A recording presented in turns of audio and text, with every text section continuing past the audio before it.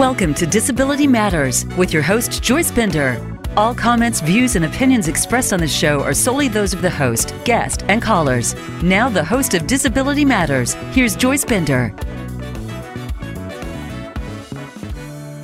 And welcome to the show, everyone. Everyone in the United States and around the world. This is so exciting because we are having a show live from Okinawa, Center for the Deaf. And oh my God, is that wonderful. You know, we've had a show before with Japan. And so I have to give that shout out. I always do to Richard Roberts, my friend with the State Department, who actually is in Okinawa, such a great disability rights advocate and friend, and Gang Young in South Korea, and Benjamin in Kazakhstan, and Cheryl Harris in Tunisia. All work for the State Department and are all great friends of mine. You know, there isn't anything better than talking to people around the world and spreading the news about quality of life for people with disabilities. And being that I am on the board of the National Technical Institute for the Deaf, this show's very personal to me, because I'm so involved with the deaf community here in the United States. I must also mention that Danielle Phillip is our interpreter, and she is just awesome and so well known. I'm just thrilled to have her with us today. Also, a special shout out to Yoshiko Dart. I know you're going to love this show with all of your friends living in Japan. So a special shout out to you. And certainly I have to thank our sponsor, Highmark, who has sponsored this show for years, making it possible for me to talk to all of you. So Megumi and Martin, welcome to the show. As I said, this is so exciting, so great. Megumi, it is so nice to see you again. As I said earlier, I miss all of you. I miss all of you from when I visited you. And I loved Okinawa, and I loved all the people that I met. So it's so nice to be with you again. And I know from Richard, you have accomplished so much for people from the deaf community in Japan. You are one of the only ASL, JSL interpreters. So let's start by you telling your story, because we have people in the United States and all around the world listening right now. So how about if we begin by hearing your story and also what it was like growing up as a deaf woman in Okinawa. Certainly. Thank you, Joyce, for the honor of having me here with you. Thank you so much. It is so nice to see you again too, Joyce.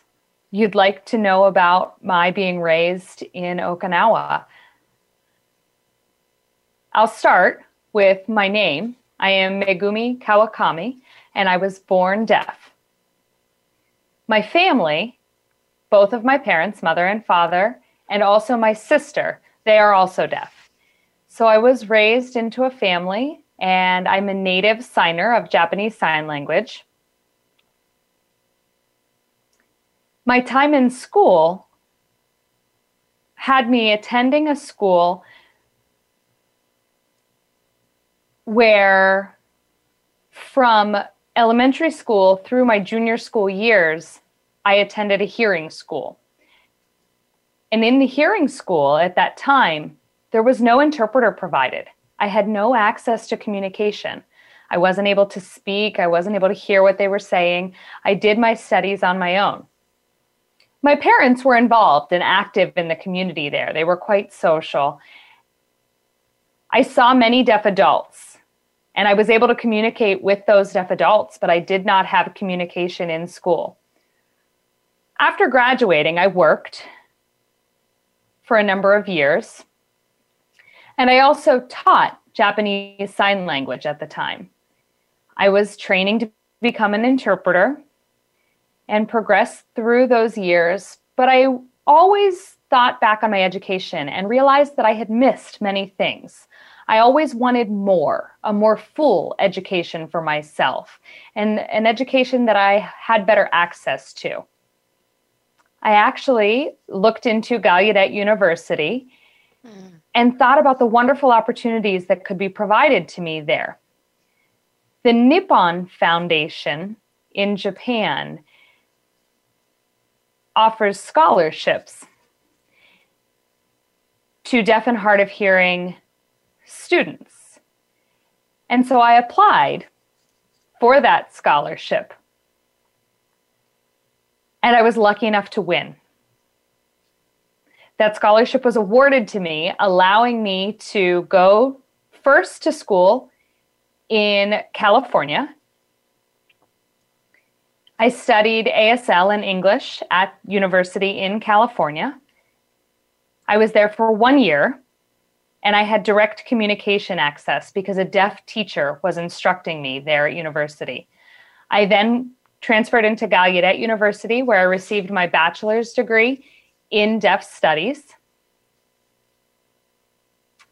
And then I received my master's degree in the Department of Interpretation.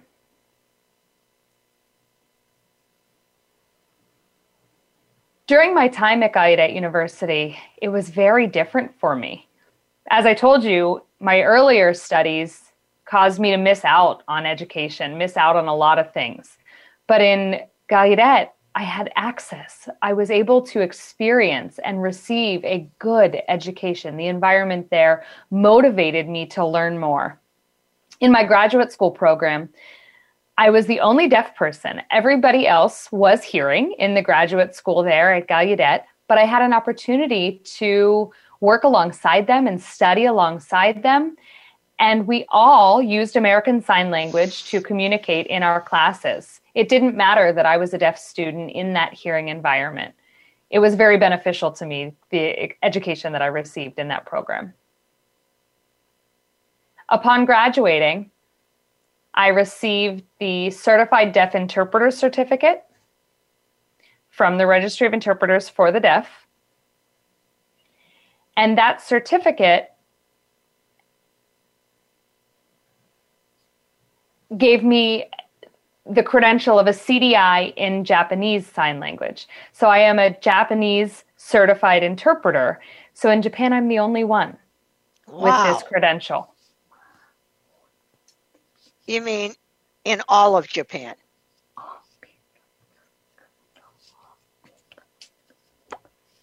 Yes, ma'am, in all of Japan. Oh, my goodness. There is no CDI or Certified Deaf Interpreter Certificate in Japan yet. America, you have it, and you have many folks with that credential. In Japan, we only have certification for hearing interpreters, not yet for deaf interpreters. So I had to come to America to obtain that certificate for myself. When I received that certificate, then I came back here to my hometown of Okinawa. And I worked in the interpreting field. I worked as a deaf interpreter with the deaf individuals here. I work quite a bit in mental health and in medical situations. And I also coordinate interpreter services. Okinawa has hearing interpreters that are working there, that are contracted. I want to say there are about 60, give or take. And I coordinated those 60 interpreters. I also taught interpreters. And I would go out of the country to provide international interpretation. That's actually how I met Martin. He and I worked together. We team interpreted, and we've done that a number of times together. I hope that helps you to understand my background and my upbringing. Oh, yes. Thank you very much. That I must congratulate you. And wow, what you overcame to go to school, not be able to communicate and do so well is just unbelievable and phenomenal. And Martin, you also are an advocate for the deaf. I wanted to talk to you about in Japan, how do you think the deaf community is viewed by people who are not deaf? Certainly. First, if I may explain about my background, is that okay? Yes. Sure. My background is a little bit different than Megumi's, and so we have a different perspective. I actually was born in America, born and raised in Michigan, near Detroit. My family is all hearing. I'm the only deaf person in my family. My parents, fortunately, did learn to sign when I was quite young. They found out that I was deaf, and they immediately started to learn sign language to be able to communicate with me. I'm very lucky to have had that experience. Unfortunately, in many parts of America and Japan alike, parents, when they have deaf children, they don't choose to learn sign language right away. So that means, again, that I was fortunate. I was able to have access to communication in the home. I was able to communicate there, and I was able to acquire language very early on in life. There are other deaf individuals that don't have access to language until they're maybe 5 or 6 years of age, and they enter kindergarten, and that's the first place where they have access to language sometimes. So I am quite fortunate. Megumi mentioned that she has deaf family, and that was a wonderful experience for her because she had communication right away with her family. I must remind you that that isn't true for all deaf people. I did attend a mainstream school. I did not go to a deaf school, so I was the only deaf student in my school with a number of hearing peers. And I don't hear. I chose to use sign language the whole time. So I was in the classroom with an interpreter present, providing access to my education for me. And I would observe the interpreter and interact with the students.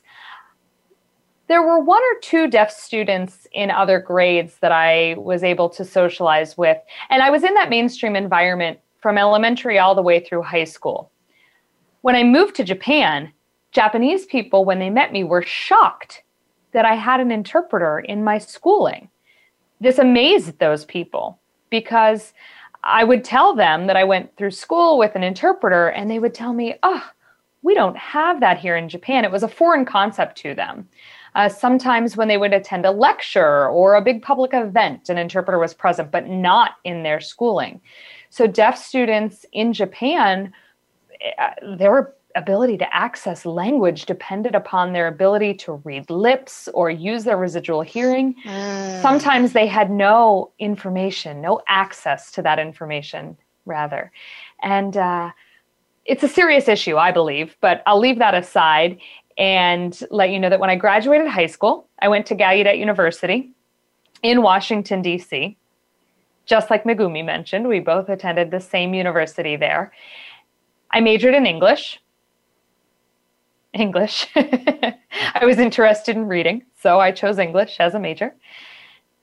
And after 4 years at Gallaudet, I graduated and was always fascinated with Japan. For some reason, there was something about Japan, seeing it on TV, the characters and the style of writing, the language was something that I was interested in. In school, I had learned Spanish, right? But I wanted more of a challenge. And to me, seeing the Japanese characters and the language was always interesting to me. During high school, I had an opportunity to travel to Japan for a short time with my parents, and I was enamored by the culture. I wanted to learn the language. So upon graduating, 2013, I went ahead and volunteered for a job here in Japan, teaching American Sign Language in Tokyo. I thought, what a wonderful opportunity. I'll send my application and see what happens. And sure enough, they chose me. I couldn't have been more excited. I moved here to Tokyo and started teaching ASL to those deaf and hard of hearing. Well, really, I taught every person, hearing, deaf alike. Adults, I was teaching ASL to for 3 years. And in that time, I socialized quite a bit with the deaf community, as you'd imagine. And I was able to learn the Japanese language. I was able to learn to read and write Japanese. I also learned to read and use Japanese Sign Language and enjoy it very much. After 3 years in that role, I then started doing different freelance jobs, some interpreting, some translation work, presentations, and teaching English. English as a second language, and ASL. I've had a variety of jobs here in Japan, but that brings me to where I am today. I've been in Japan for 8 years now. I am in the Yamanashi. Apologies, the interpreter mispronounced. Yamanashi province near Tokyo. Well, I tell you what, we lost you, but Japan gained a great asset by you moving there. And I have more questions for you in a minute, but first I wanted to ask Megumi. Megumi, when you came here and went to Gallaudet, which is a great university, I'm sure you have heard in Japan the story of how they were looking for a president. They had always had hearing presidents, and they were looking for a new president, and they said, okay, let's go find another hearing person.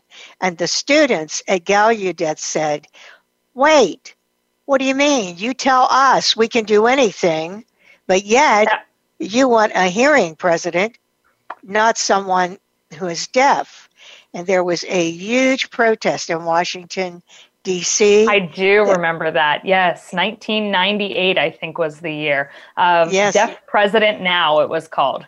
Yes, Deaf President Now, I. King Jordan. And I. King Jordan is a friend of mine. But it was just a wonderful thing what the students accomplished. And now, of course, they have a new president. But my question for you is, what was it like? I'm just wondering, what was it like for you to come to a country where people who are deaf are more accepted, and where we have the Americans with Disabilities Act that make sure there's captioning, and video relay services for people who are deaf, and interpreters? Like if you go on an interview, there has to be an interpreter. What did that seem like to you from coming here from Japan? Yes, that's a wonderful question, Joyce.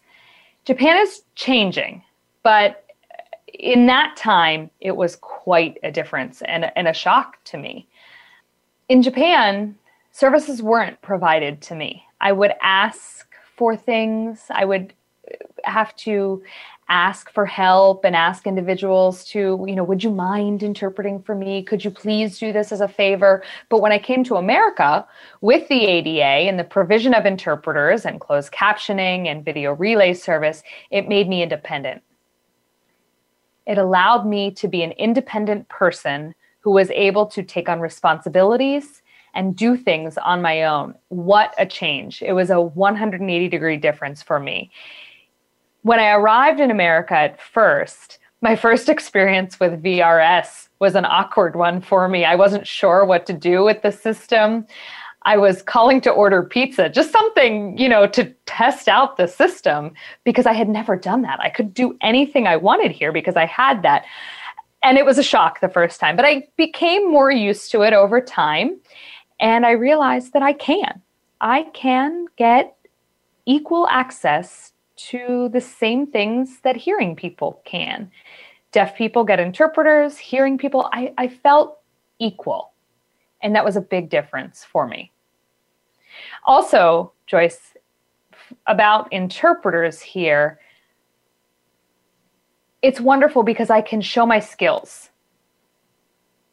I am able to, how do I want to say this? Many people think that deaf means that they can't hear, so therefore they cannot work. That's the mindset in Japan. But by having access and being given the opportunities, it allows me to showcase my skills and show that I am human. I'm able to show who I am as Megumi. And so that was a huge difference for me. Yes, I'm sure that was a shock to you to see the difference. Now, in Japan, what laws do they have to protect people with disabilities?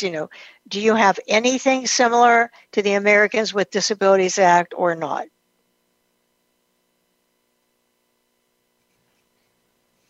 Yes, in Japan, we do have a law.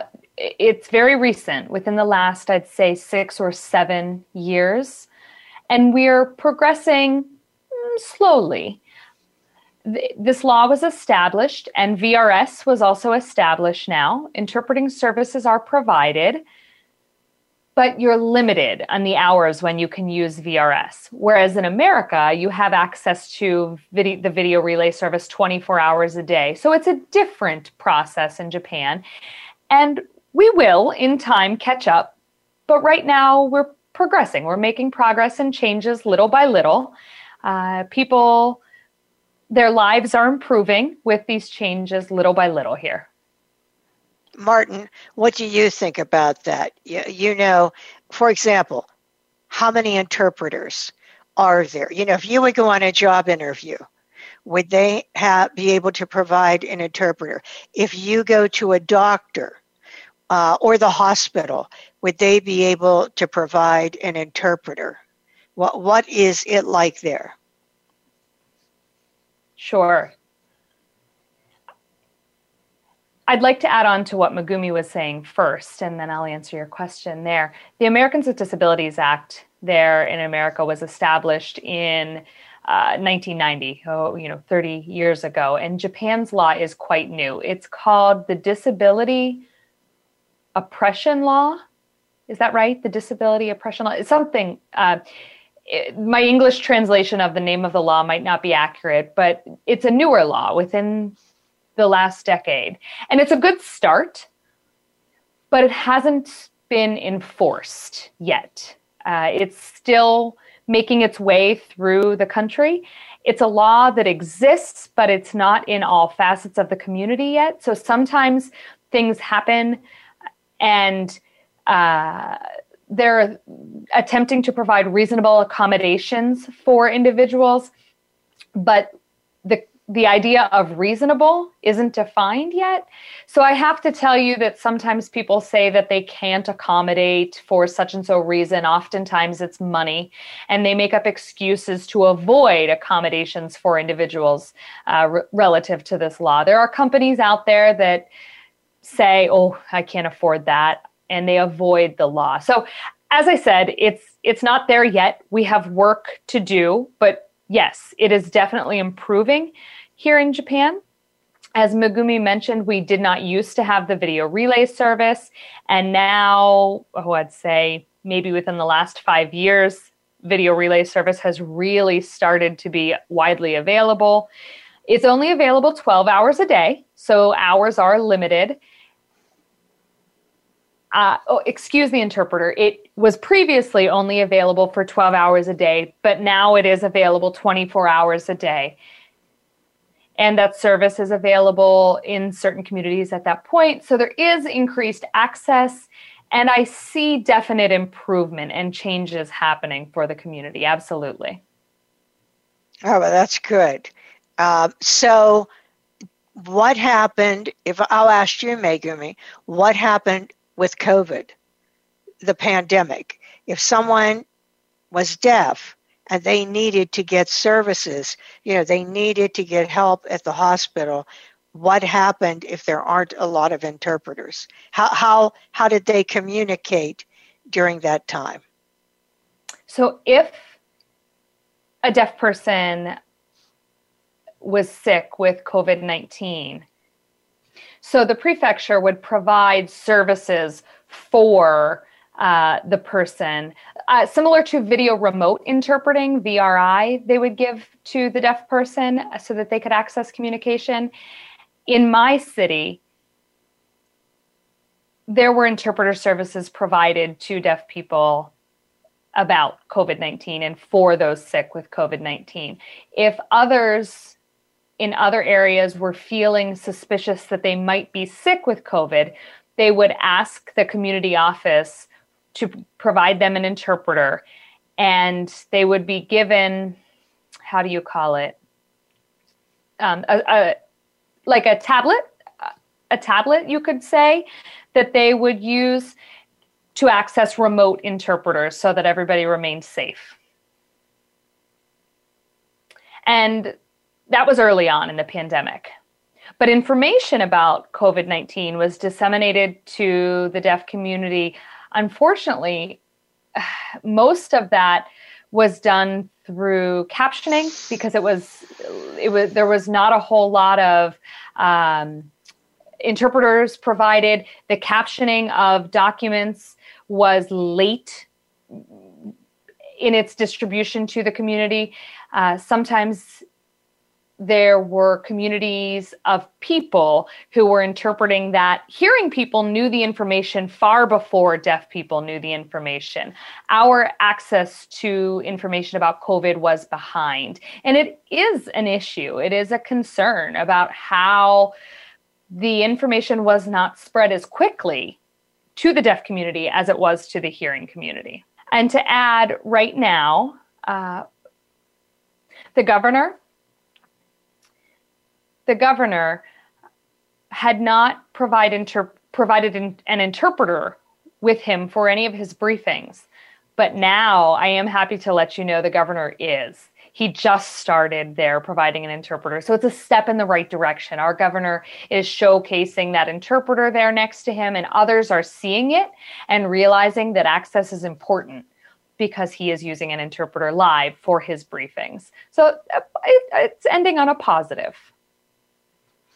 Yeah, that I felt there would probably be healthcare disparity, but that's bad because that's how people probably lost their life during the pandemic. And I know there was healthcare disparity for some people in the United States with significant disabilities, that maybe had quadriplegia or no transportation. So that doesn't surprise me, what you just said to me.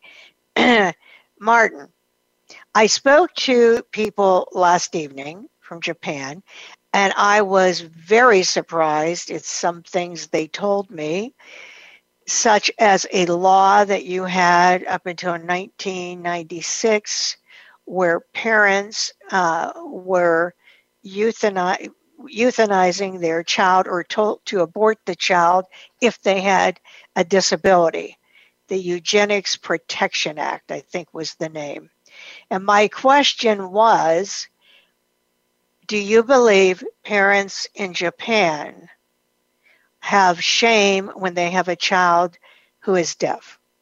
In their case, I just asked disability. But do you feel there is pervasive shame when parents have children who are deaf? Martin. You mean in Japan or in America?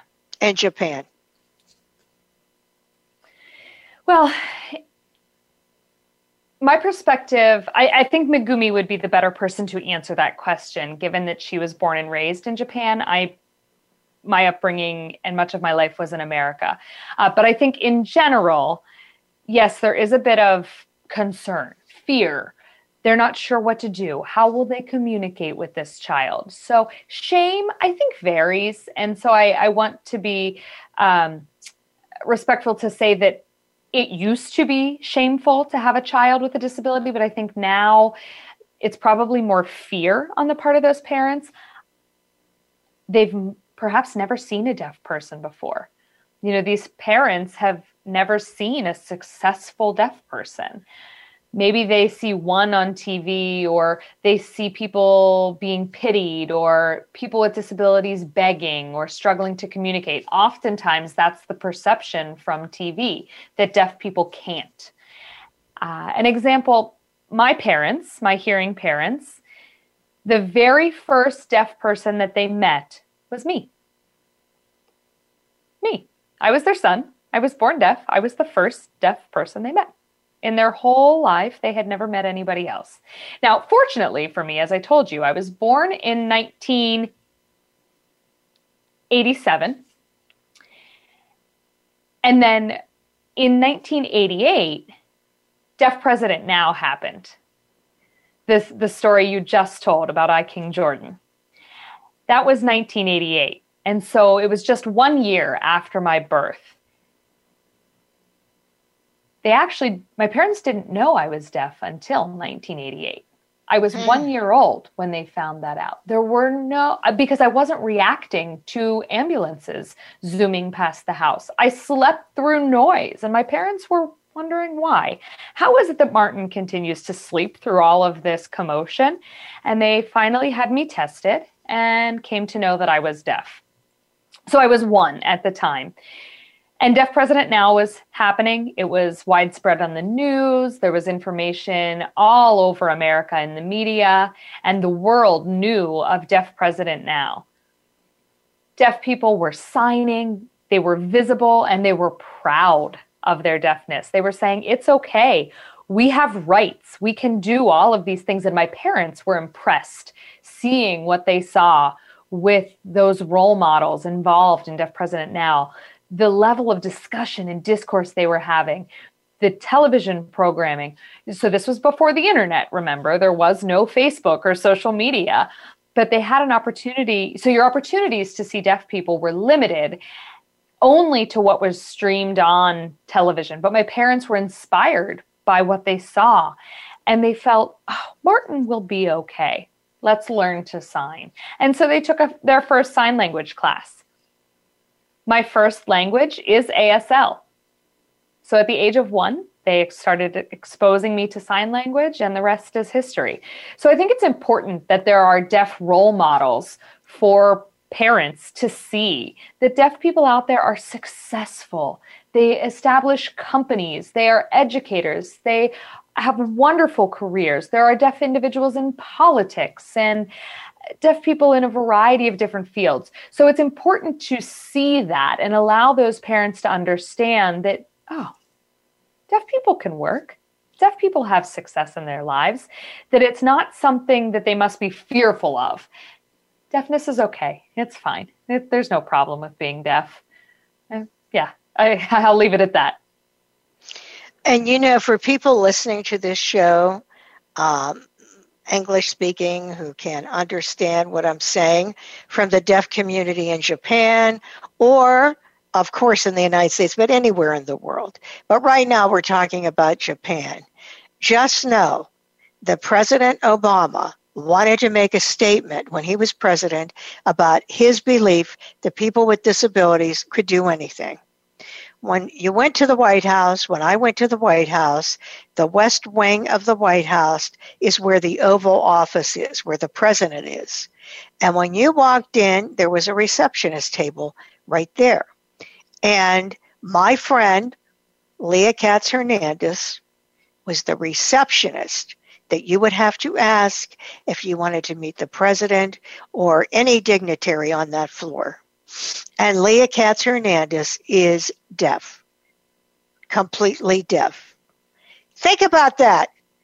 President Obama, that's who he had when you walked in there, that you would have to say, I'd like to meet the president. And so I am telling you, if you're listening to the show, I find jobs for people in engineering, mathematics, all areas. I have someone that works for me who is deaf. I've had many deaf employees. You can do anything anyone else can do. You're equal to anyone else. The thing King Jordan used to say, the only thing I can't do that you do is hear, meaning you can do anything. You can be in any position. So I just wanted to mention that, which brings me to you, Megumi. What do you think about the question that I asked? Do you believe parents in Okinawa or throughout Japan, do you believe they feel shame if they have a child who is deaf? Sure. And my parents are deaf. So I was born in a deaf family. So my story and my perspective also might be a little bit different. I think that if hearing parents have a deaf child, they might initially wonder, what do I do? They might have that fear. But it's important to think about who's giving the information about the deafness, that the baby is deaf. I think that's the key factor here, because when a baby is born, Most hearing people think of it as a negative when they say, oh, your baby is deaf, your baby cannot hear, your baby cannot speak. It's a negative connotation, right? But I believe that if a child is born and is deaf, and immediately the hearing parents are told, there's captioning, there are sign language, there are deaf professionals. If it's given to them with a positive sense and the environment and the information is shared with them by a professional in a positive manner, the experience might be quite different. Again, my family is all deaf, but I have friends, deaf individuals, who have hearing parents, and their upbringing was different. Because if hearing parents are under the impression that the deafness of their child is negative, they strip the confidence from their child away, meaning that child struggles with an identity. They feel less than. Their identity is lacking. Martin describes that his parents were hearing, but immediately went to learn sign language when they found out about his deafness, and they progressed in a positive manner. So now you see that Martin is a confident, successful man. And so I want to go back to, I think it's the environment and who and how the information is provided to those parents that impacts the deaf baby's life the most. Megumi, in Okinawa and throughout Japan, and then Martin, feel free to add in any thoughts you have about this. How many people who are deaf do you see employed in competitive jobs like the computer industry or accounting or receptionist or anything of that nature? How many people do you see employed? A percentage, I'm not great with statistics. I don't know that I could give you a percentage, but I can tell you that more are employed now than in the past. In my parents' time, deaf individuals did a lot with carpentry and woodworking. They did textiles and mending of fabric. They were often the seamstresses. But now we are noticing deaf individuals in the computer fields, in IT. I'm seeing deaf individuals in technology, in education. More and more, the fields that deaf individuals are working in is growing. But Joyce, I want to say, compared to the hearing population, work is still limited for the deaf community. And I think that comes from the perception by hearing people that deaf people can't, that they are limited by their deafness. It's a perception by the hearing community. Why I thought it probably would be difficult, Megumi, is when you were telling me video relay, is limited. So if it is limited, that would impact a person's ability to be employed and work well at a company. So that in many things. I agree with what you said. Martin, what about you? What do you think about what I asked? Megumi, I think, said what I was going to say, but Japan does have a law requiring companies to hire 1 or 2.3% of their workforce as people with disabilities. And so Japan has that as a law. Therefore, companies are hiring people, and deaf people are getting employment in large companies thanks to that law now. But the deaf person is hired, and then it's like the company forgets about them. It's a numbers thing at that point. They're not providing information access to the deaf person. I have to, wonder, are they providing interpreters on the job? Are they providing training? Or are they hiring the person as a number in some lesser position? And the deaf person then is hitting glass ceilings, unable to succeed and unable to really feel satisfied and progress in their career. Unfortunately, I think that these deaf individuals might be stuck in the same job and they're hired as a number for companies. Companies are looking to attain that 2.1% the access to information is not there. Often, deaf people aren't getting things that they need. They're brushed to the side, and communication, the water cooler chat, information in meetings, all of that. The deaf person is not privy to that. Trainings, there's no interpreter. Deaf people instead are just observing and learning by that. And deaf people could do so much more if they had access to the information. I think the access to information is the number one barrier right now. Whether it applies to school or family or work, access to information is the number one barrier. Unfortunately, the deaf people are not getting that access that they need through interpreters and through captioning.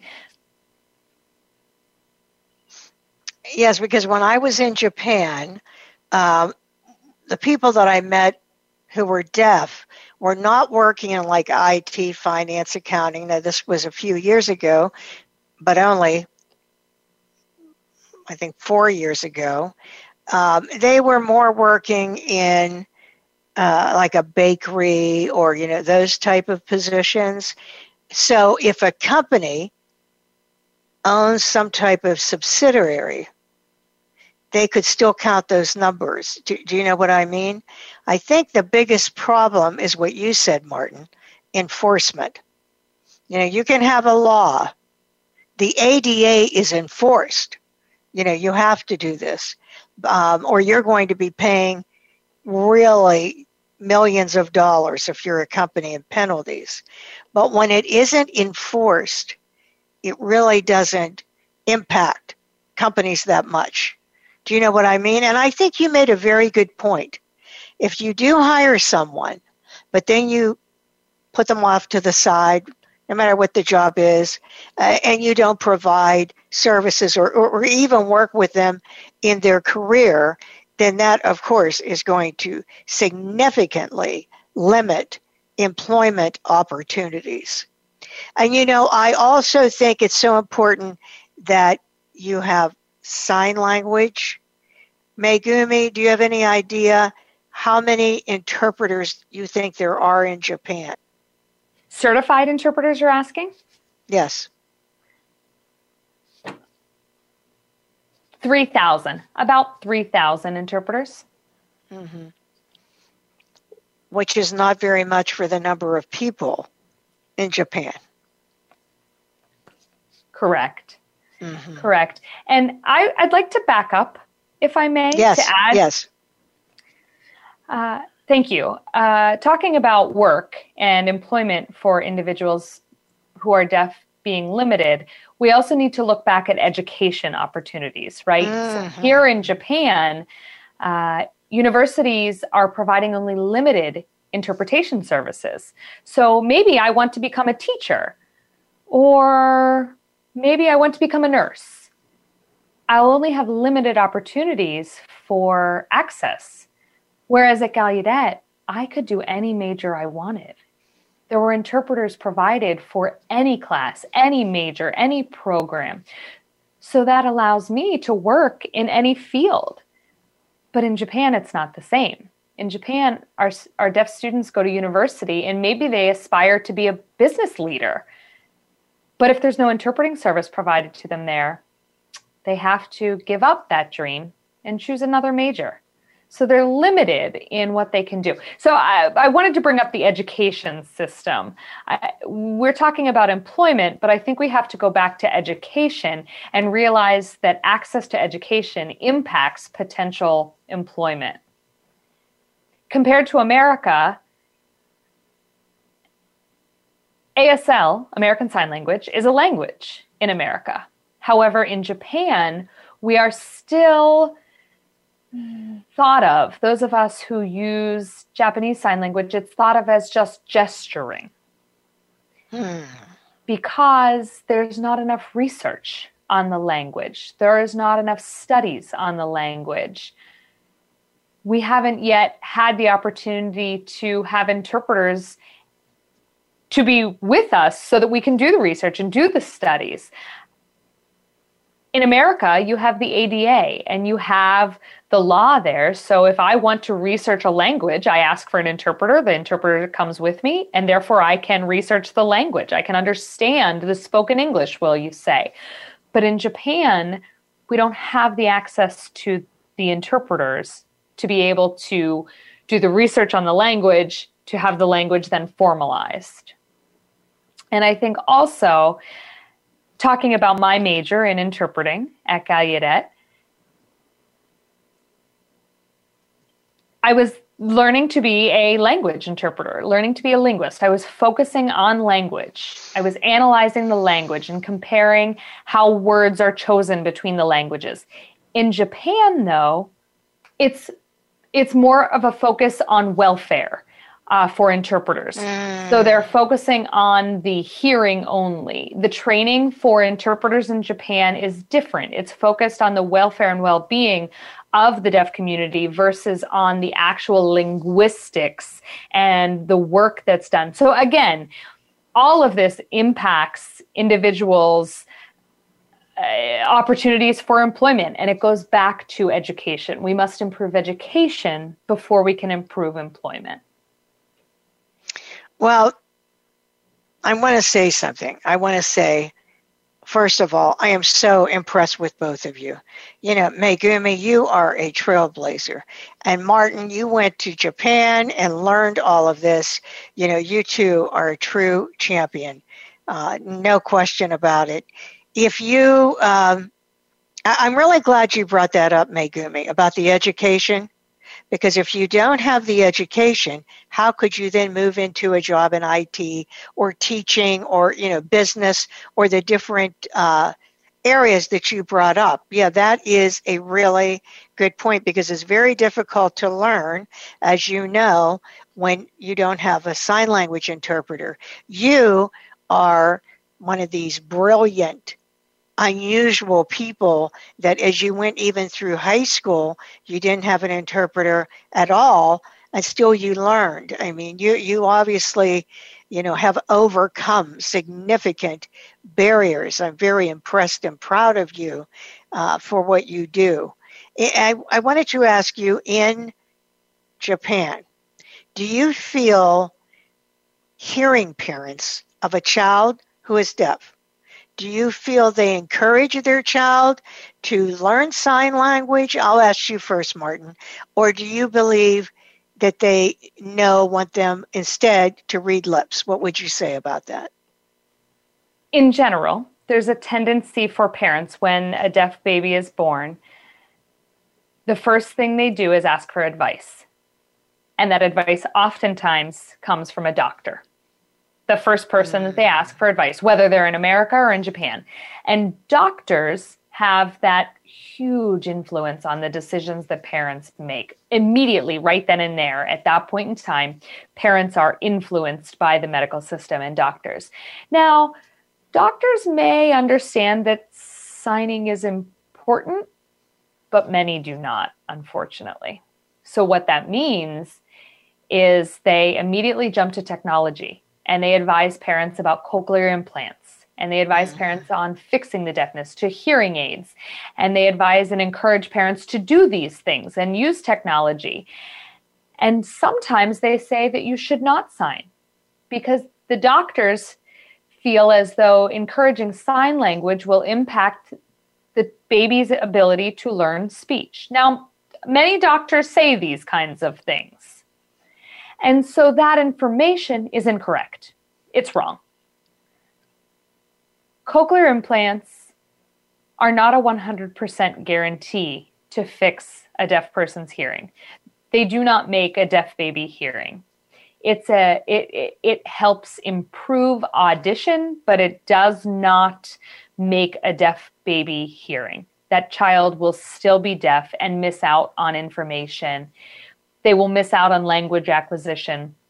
Sometimes cochlear implants, even after 5 and 6 years, still do not allow a child to have access to language acquisition.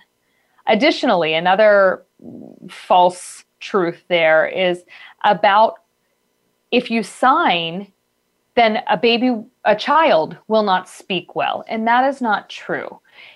By doing both, signing and speaking to a child, a deaf person can do both of those things, and they're able to acquire both language. There's research to prove this, that with an implant or without an implant, using both languages simultaneously is the best possible approach for a deaf child.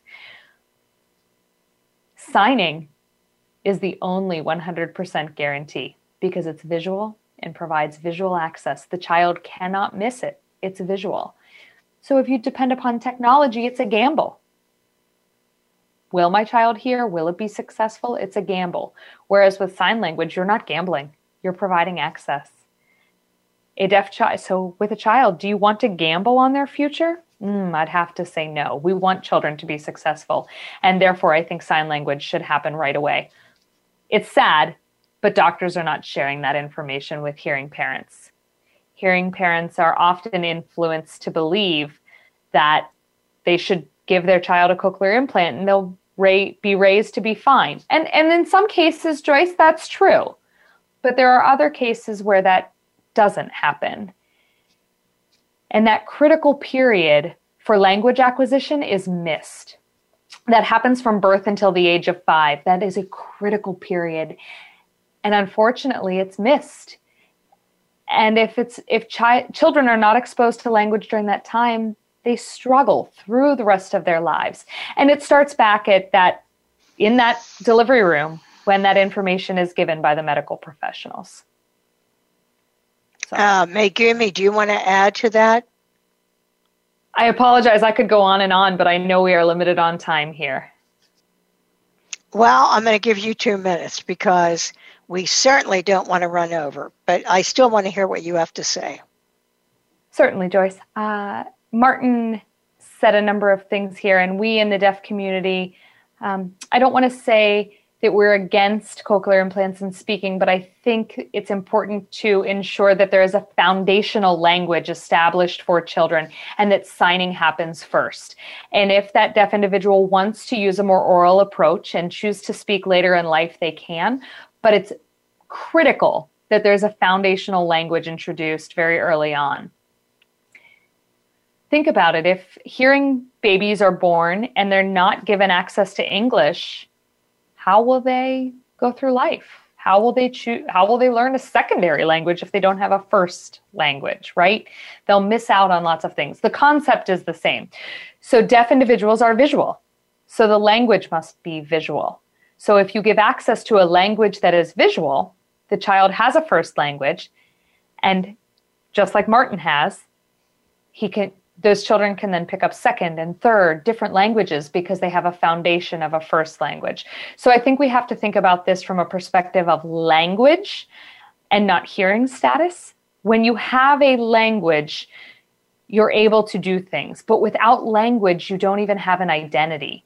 So if you're focusing on the I can't hear, I can't do, then you have nothing. Rather, if you have a language, you're able to stand up and be independent and think on your own and have wants and dreams. And I want to take that focus away from the ear, away from the hearing and the audition, and focus back on the environment, the language, the visual cues that are being given to that baby, allowing them to have success. Well, thank you. And I want to thank you, Megumi and Martin, for being with us. It was just my pleasure to have you. And I know this show will be heard because we'll be sending the podcast to Gallaudet and the National Association for the Deaf and National Technical Institute for the Deaf and all the disability rights groups. And of course, the deaf community and the business world. I mean, I just want you all to share this podcast with everyone. And I also want to thank Richard Roberts and the State Department, because without him, this would not have happened. And, you know, every day he's impacting lives by what he does. And Voice America and our engineer, Josh, I so appreciate what you did to enable us to have this show. So I will say in closing, first of all, I love all of you, and I hope I'll get to see you again. But I want to pass on to you a message from Yoshiko Dart, who, again, you probably know, since you know of disability rights, that her husband, Justin Dart, who you will see his photograph, if you see that photograph of President Bush signing the ADA, you see a man seated up there in a wheelchair with a cowboy hat. And that's Justin Dart Jr. He passed away several years ago, but Justin and Yoshiko went around the United States on their own money, 3 times, talking to disability groups to get behind the ADA being signed. And that's what he spent his life doing. He's a true hero in the disability rights community, and Yoshiko has carried that on. So Yoshiko had a message that I want to share with all of you, because I end every show with a quote. So she says, Japanese community, power. Japanese community, lead on. Martin, lead on. Megumi, lead on. And I would say to everyone to lead on, carry on that power, that passion for quality of life and employment for all people from the deaf community. So thank you so much. This is Joyce Bender, America's Voice, on Disability Matters on voiceamerica.com. Goodbye to everyone in the Japanese culture and world, but I'll see you again soon. Thank you.